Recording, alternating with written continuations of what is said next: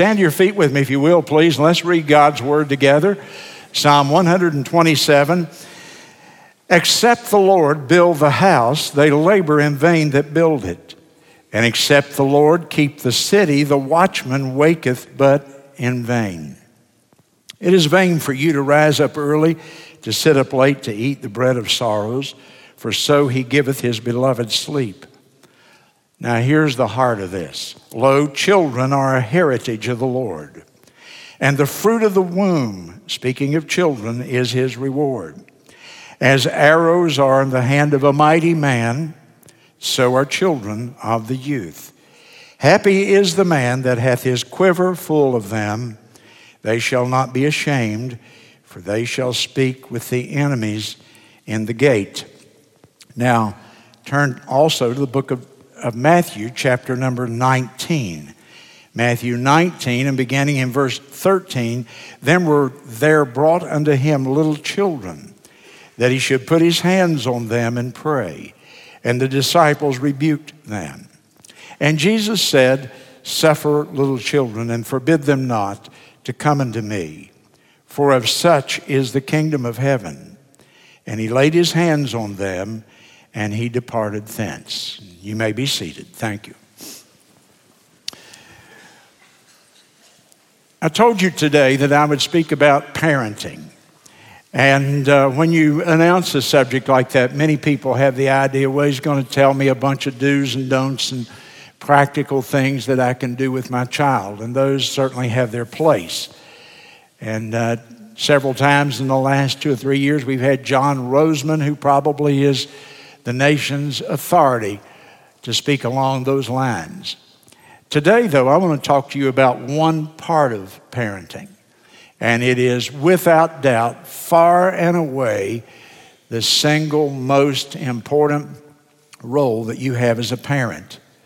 But I realize that everybody here, many people here today, you've already reared your children. Or perhaps you don't have children yet, you're single or whatever. But I think there's something here for you, because everything I'm going to say about children ultimately will apply to adults as well. And also, many of you are grandparents. And I know as a grandparent, I am just as concerned about my grandchildren as I ever was about my own children. Now, I heard people say things like that, and I really didn't believe that when I was younger. But now that I have grandchildren, believe me, I'm just as concerned for their well-being as I was for my own. The only difference is I'm glad to put them in the car and see them go back, give me a little respite. But somebody said at Christmas time, the two most wonderful sights were the lights of the Christmas tree and the lights of the kids going home back to their abode. So either way, it was the lights, huh? Now, the Bible here teaches in chapter 127 of the Psalms, a great, great chapter, really inexhaustible in the truth of it. It teaches us, first of all, the futility of not building your home on a spiritual foundation. Verse 1, except the Lord build the house, you labor in vain to try to build a family without him. It is absolutely futile to try to build a family and not build it on the foundation of the Lord Jesus Christ. Then it tells us the blessings of children. Look in verse 3. It says that children are our heritage. They carry on our legacy, our family name. And then children are a reward in verse 3, the very last word. The fruit of the womb is his reward. Now, sometimes you may think they're not much of a reward, that they're something else, but the Bible says your children are a reward from the Lord to you, to your family. In verse 4, it speaks of them as being security. In those days, they didn't have Social Security and safety nets and insurance policies. They had children. And the idea of a big family was, I'm going to take care of them, and then someday they're going to assist me in my older years. And so as arrows in the hand of a mighty man, his security was his bow and his arrow, so are children. And in those days, children represented economic security. And then in verse number 5, it says, happy is the man that hath his quiver full, meaning children bring happiness to our families and to our lives. Recently, I read a scientific poll.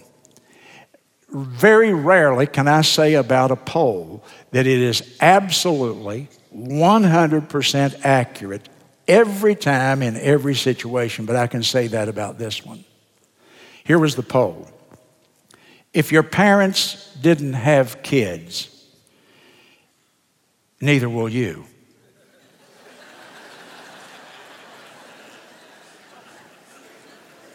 Took a lot of research on that one, didn't it?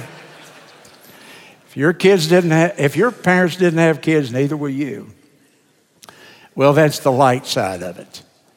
The heavy side of it is that we're concerned about the health of our children. We're concerned about the education for our children. We're concerned about getting them involved in activities. And in fact, many today argue that we have them far too involved in activities. We're concerned about those things, but are you, parent, concerned about their soul? Because far, far, far and away, this is the most important thing. Oh, to perish the thought that I would rear a child and they would live in my home and that they would perish in eternity because they rejected the Lord Jesus Christ. So today I want to speak to you about how to reach your child for Christ. How to know absolutely for sure that your child is on their way to heaven. I began by reminding you that number one, children are lost from their birth. We have emphasized here this biblical worldview idea. And a vital part of the biblical worldview is this teaching on the fall of man, Genesis chapter 3. That when sin came in, it changed absolutely everything. Sin got into the DNA of the human stream. And every single person inherited a sinful nature from their father Adam and their mother Eve. Now, then the Bible teaches us then that every child is a lost child. Look at those pictures on the screen. That little baby lying there on the left-hand side, so peaceful. And that little wide-eyed, cute, sweet little old baby there. You're telling me, preacher, those little children are lost? I'm telling you that's what the Bible teaches. If you believe the Bible, you have to accept that as well. The book of Psalms, chapter 51 and verse 5. David said, I was shapen in iniquity, and in sin did my mother conceive me. Meaning from my very conception, I have sin in my, as I've said, in my DNA. In the book of Proverbs, chapter 22 and verse number 15, foolishness is bound in the heart of a child. That's your child. Don't make an exception. The Bible doesn't make an exception. That's my children, Tori, Temple, and Tara. The foolishness of sin was bound in their very being, in their heart. And I'll flip a couple more chapters to Proverbs 24 and verse 9, and it says that the very thought of foolishness is sin, because the word foolishness there has the idea of rebellion and frivolousness about godly things. Now, when I tell people, though, this, that their children are lost, that every child is lost outside of Christ. Every person is lost outside of Christ. I often have someone come to me after the service, and especially if they've lost a little baby in infancy. And they're very concerned because they say, my child passed away, and you just told me that all children are lost from the date of their birth. They were conceived even. From their conception, they are lost. Well, I've got good news for you. Now, I hear people say that children until they're the age of accountability are saved. That's not good terminology. That tends to be a little misleading. The word is safe. Children are safe when they die in infancy.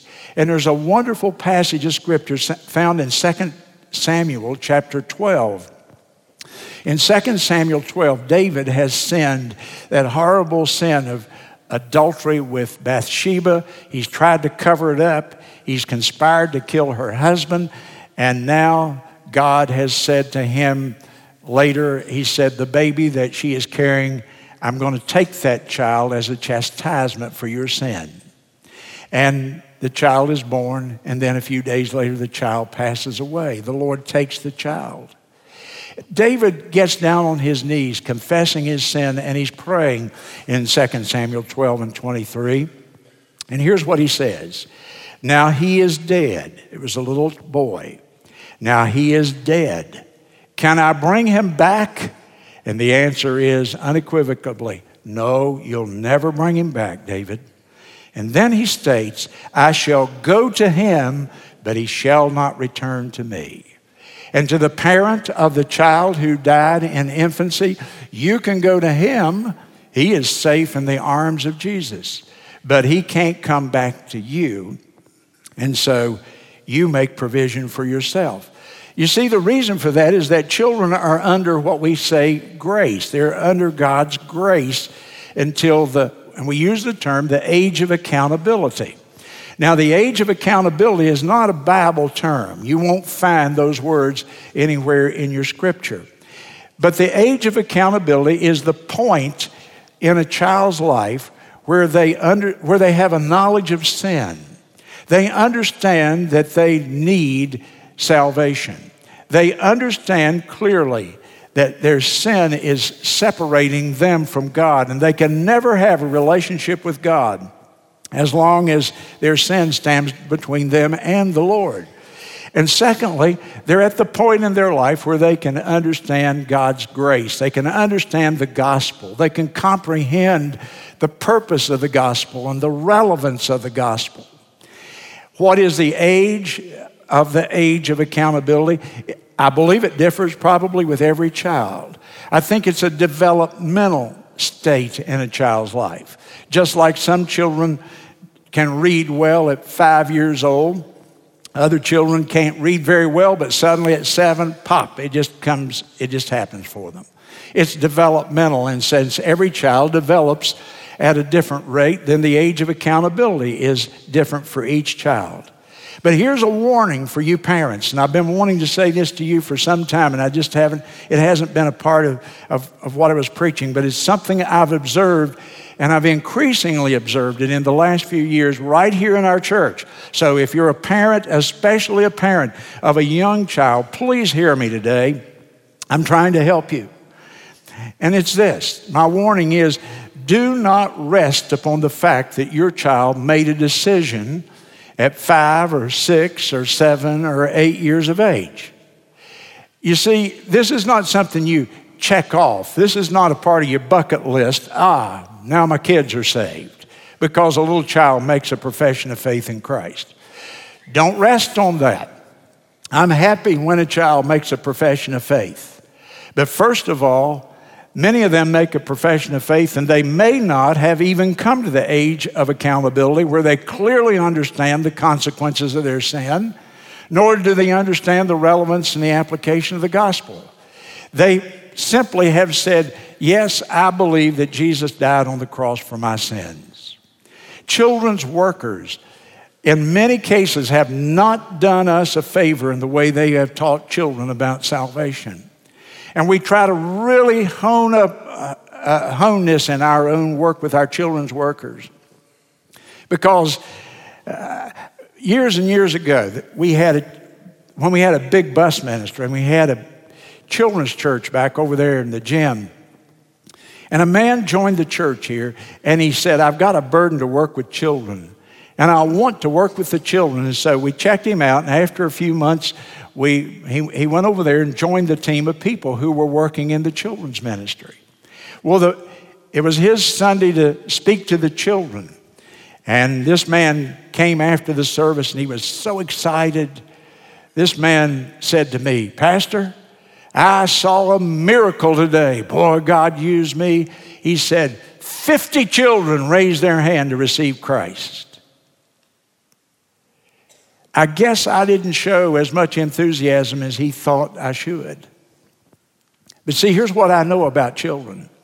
I know I could go over there the next week and preach the gospel and word the invitation in such a manner that the same 50 kids would raise their hand again.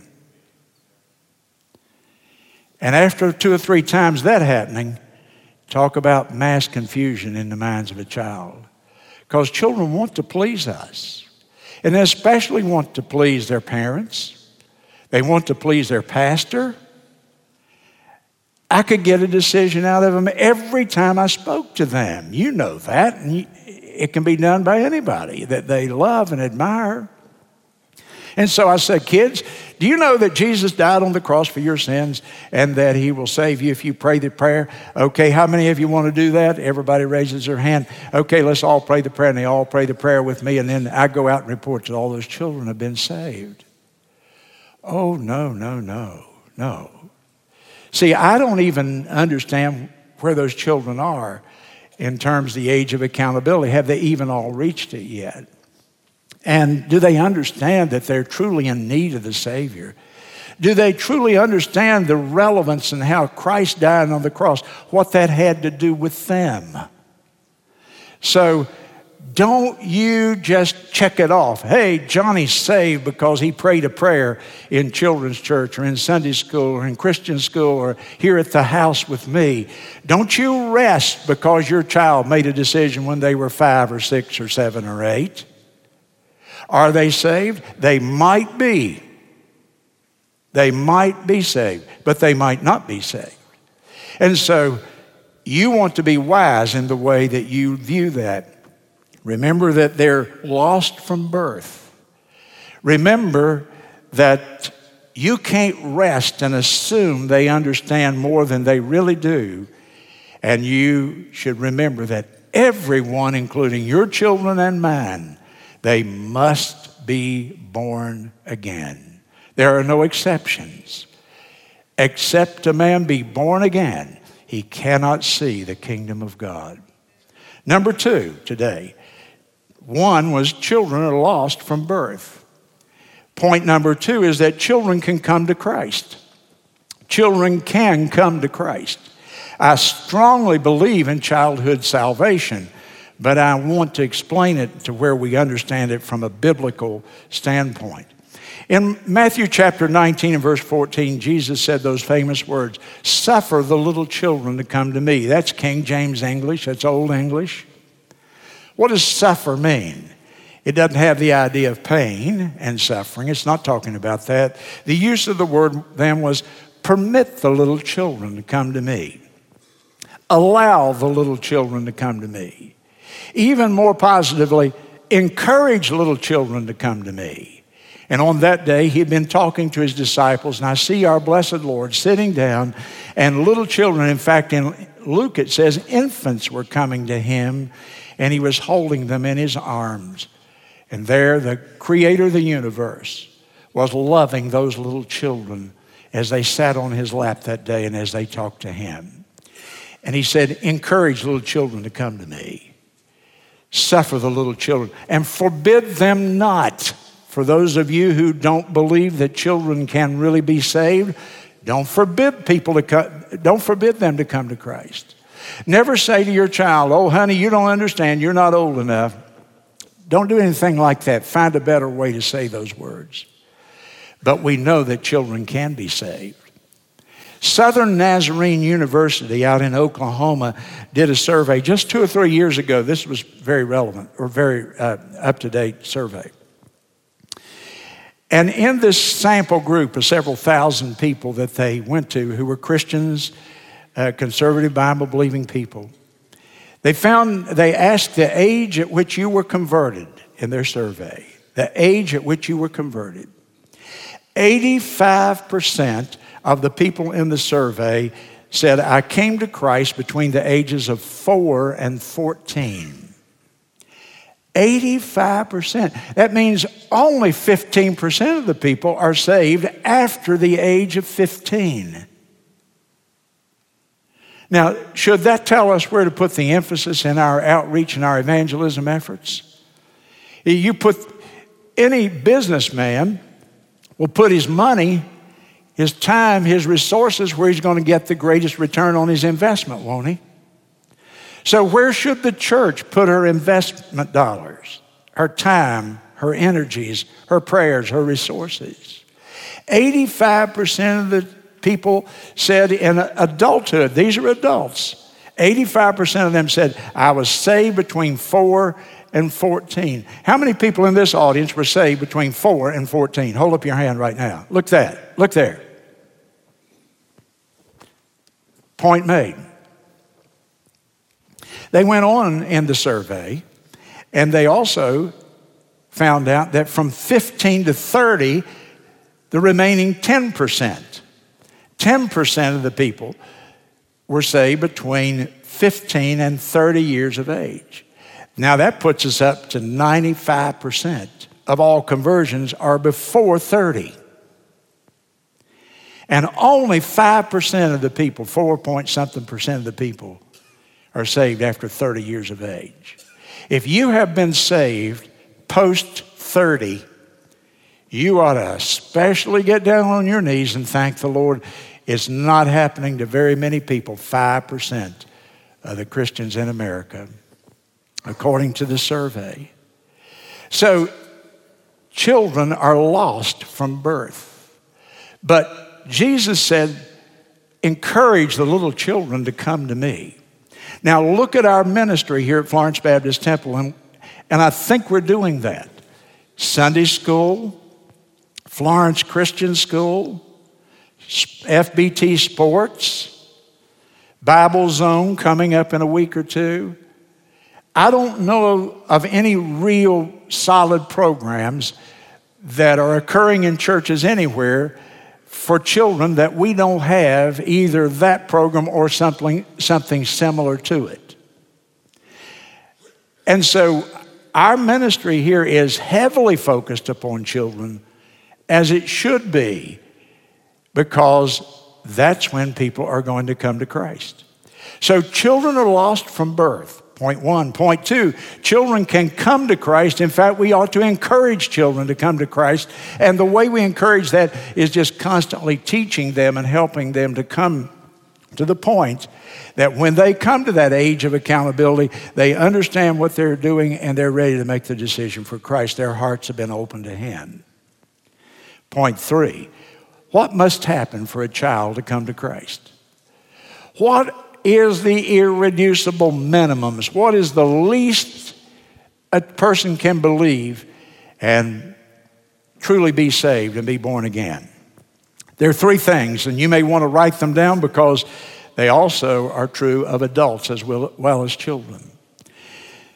First, for a person to come to salvation, a child to come to salvation, there must be a knowledge of sin. There must be a knowledge and understanding of sin. I can't be saved until I understand that I have sinned. And so almost all plans of salvation, for a good reason, start out by quoting Romans chapter 3, verse 10, that there is none righteous, no, not one. Romans 3:23, all have sinned and come short of the glory of God, because the Bible makes the point that we've all sinned. But when I use the term a knowledge of sin, that's a Bible term. It's in the book of Romans chapter 3 and verse number 20. Romans 3 and 20 says that the purpose of the law is to bring about a knowledge of sin. Now, if you have a little child, let me tell you how you teach them this thing of the knowledge of sin and help them to truly grasp it. You teach them the 10 Commandments. You see, the purpose of the law, the purpose of the 10 Commandments is not to teach your child so they can keep them, because they can't keep them. They will absolutely break them. It's not within any human being's power to keep the 10 Commandments. We don't teach them the 10 Commandments thinking that somehow they're going to live this perfect moral life. They are not. They're incapable of that. We teach them the 10 Commandments because we say to them, this is God's standard. This is the character of God in 10 principles right here. And we teach them that, and they are going to find out that they cannot live up to God's standard. They are going to discover that they truly are unsaved, that sin dwelleth within them, and that as much as they try, they cannot live up to a perfect standard that God has given for us. They must understand the penalty of sin, that there is consequences for sin. Don't be ashamed or afraid to talk to them, at least after a certain age, that there is a place called hell, and they don't want to go there. I think that through my youth, my older childhood, and my teenage years, I didn't think near as much about pleasing the Lord and loving the Lord and all that as I did about I don't want to go to hell. And there were times when temptation was very, very, very strong. And you know what the restraining force in my life was? It wasn't my love for Christ and appreciation for Him, though it should have been. I emphasize that. But the thing that restrained me from getting into things I should not was I really did believe that God was keeping record and that there might be a possibility I would miss heaven, that I wasn't truly saved if I indulged in some of the things that I was tempted to do. And so, first, there must be an understanding, a knowledge of sin. Romans 3:20. You see, until a person understands their need, the gospel is meaningless. You can give people the gospel all day long and tell them how God loved them and Christ died for their sins. It absolutely means nothing if they're self-righteous. If they don't see themselves as genuinely needing what Jesus did for them on the cross, it just rolls off of them like water off the duck's back. That's one of the problems in South Carolina. See, we've ironed and starched a bunch of people, but they didn't get clean.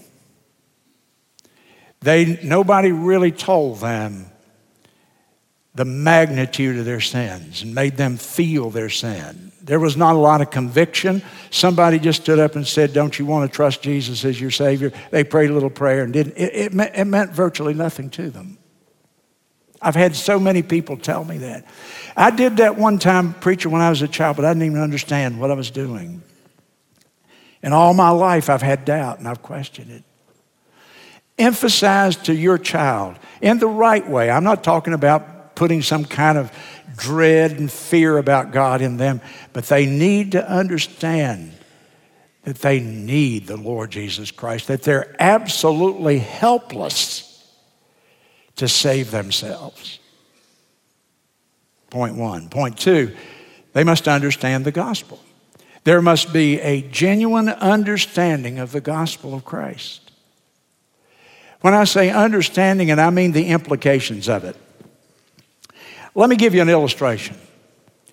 I'm in the swimming pool. Maybe it's in your backyard or it's somebody else's, and we're gathered around, and I'm in the swimming pool, and I've got me one of those big floats, and I'm lying out there, and I got me a lemonade and a book in my hand and my sunglasses on, and I'm just laying up there having a wonderful, relaxing time. And suddenly, you jump into the pool and grab me and start pulling me the edge and say, I'm rescuing you. You know what I'm going to do? I'd say, are you crazy? Have you lost your mind? I don't need rescuing. Man, I'm relaxing. I'm having a great time. Here you got my book wet. You spilled my lemonade. Man, you've lost your brain. I'm going to be mega upset with you, am I not? Because I didn't connect the rescue with my need. In fact, I didn't see it. You blindsided me. But another scenario, I'm over here in the river and I fall out of the boat and the current is swift. And for whatever reason, I'm going down and I can't save myself. And someone jumps in and they come and they rescue me. They get me back to the bank or they get me to the boat. Now, the rest of my life, I'm in your gratitude. The rest of my life, if I see you walking down the street, I may say to somebody, he saved my life. I'll never forget it because I connected my danger with the rescue. Now, until a person, a child, or you, an adult, whomever, until a person says, you know what? I'm helpless. I can't do a thing. I'm going down. I'm sinking in my sin. I cannot live a life to please the Lord. And then he hears the gospel that Jesus loves him and that Jesus came and jumped into this planet and went to the cross and died for our sins. And now God can forgive me of my sins and give me his eternal life. Now the cross has become very, very relevant and very, very important, very, very practical. It makes sense to me, doesn't it? What must happen for a child to come to salvation? Number one, there must be a knowledge of sin. Number two, there must be an understanding of the gospel and its relevance, how the gospel, the purpose of the gospel is to rescue us from perishing. And thirdly, there must be the work of the Holy Spirit. Turn to John chapter 6 and verse number 44 in your Bible. This is so often left out in Baptist circles, and it should not be. But we emphasize giving the gospel to people and getting them to pray to receive Christ as their Savior. But there's another part. There's a heavenly part. There's a divine part to salvation, and you don't ever miss it. And Jesus talks about it in John chapter 6 and verse 44.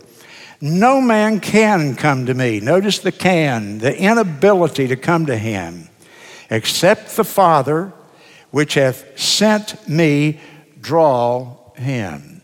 And so there is the human side of salvation. There's the divine side of salvation. In other words, there must be a work of the Holy Spirit in a person's life, and that includes a child. First, there must be a knowledge of sin.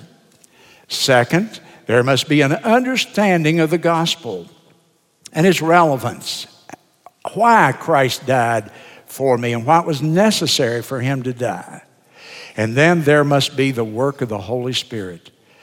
See, don't ever forget this. Salvation is a miracle happening in a person's life. And you don't gin up a miracle.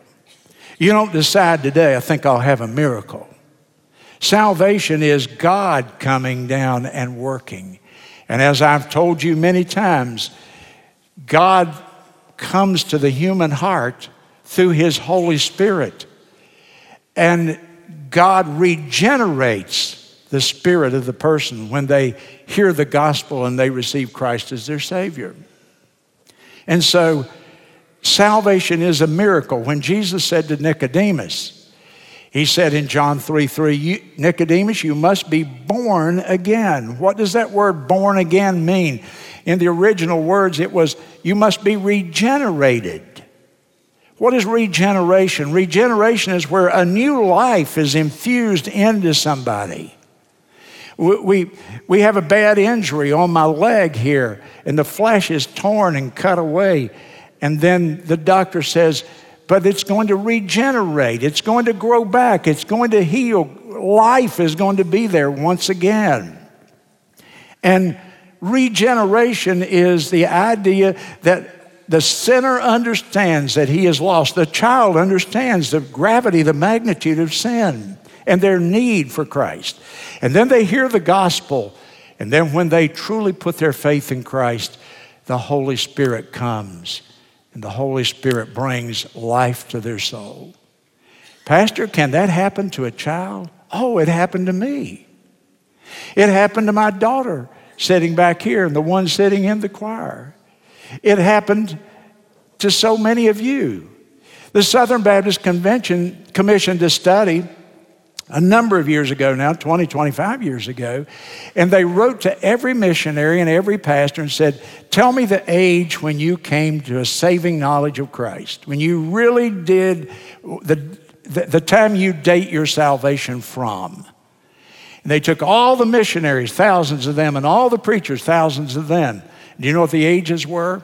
The average age of conversion of Southern Baptist preachers was 9. The average age of conversion of Southern Baptist missionaries at that time, 8. The average age of all the ministry force of the SBC was 8 and 9 years old. Can children be saved? Absolutely they can be saved. Suffer them to come. But don't trivialize it. Don't just say, this is my bucket list, just check it off. I got that one done. Now my kids have made a profession of faith. You don't want a profession of faith, you want a conversion. You see the difference? Now a word to the parents real quick. This is your most solemn and important responsibility, parent and grandparent. And for this to really occur, you must instruct them constantly. You must read the scripture with them.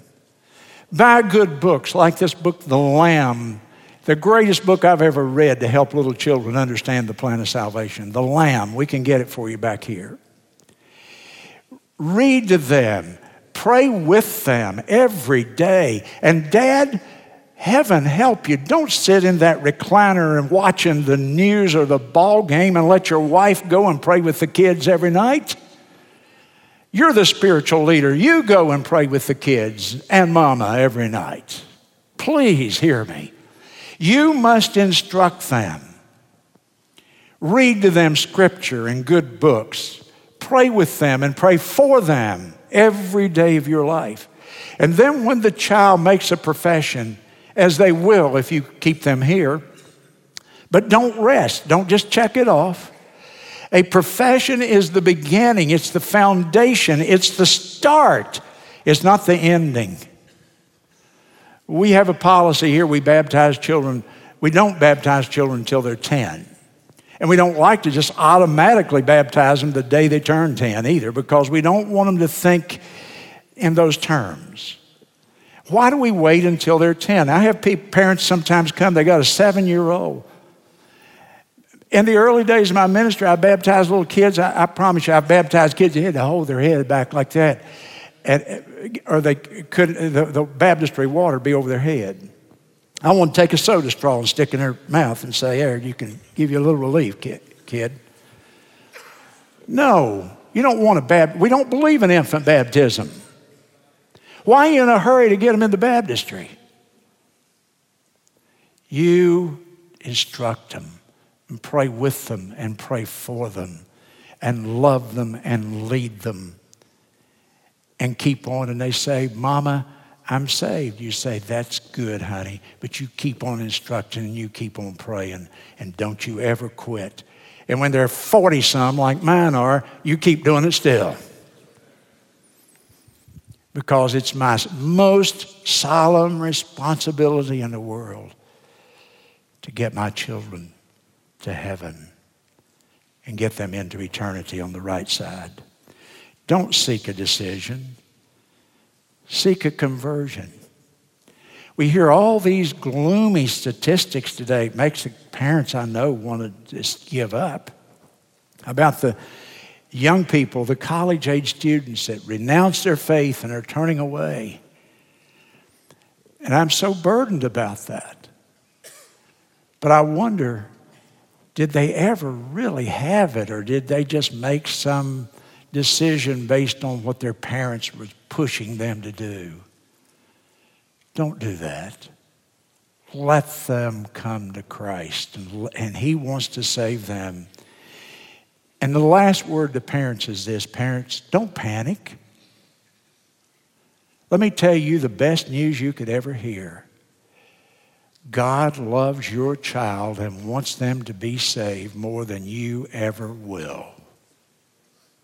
And in the book of 2 Peter 3:9, it is not His will that any should perish. That's my child, isn't it? but that all should come to repentance. 1 Timothy 2 and 4, who will have all men and all children to be saved and to come to the knowledge of the truth. And so don't panic. God is more interested in the salvation of your child than you are. And if you will sow the seed and just keep on sowing the seed and sowing the seed and sowing the seed, one day you'll see evidence aplenty that your child knows and loves the Lord Jesus. Now, what did I say a while ago? Everything I've said about children is true about adults. You see, what does an adult need to do to be saved? They've got to come to the knowledge of sin, that I'm absolutely lost and helpless, and that I have no hope on my own. And secondly, that Jesus came and he died on the cross. And that the blood of Jesus Christ is what saves me, not anything that I do. And thirdly, the Holy Spirit will work in my heart. And when I surrender to him and put all of my trust and confidence in what Jesus did for me, the miracle of the new birth will happen. Not some explosion I will feel emotionally, but just that quiet confidence and peace that God will keep his promises. What he has told me he will do, he will do, and I'm counting on that. Our heads are bowed.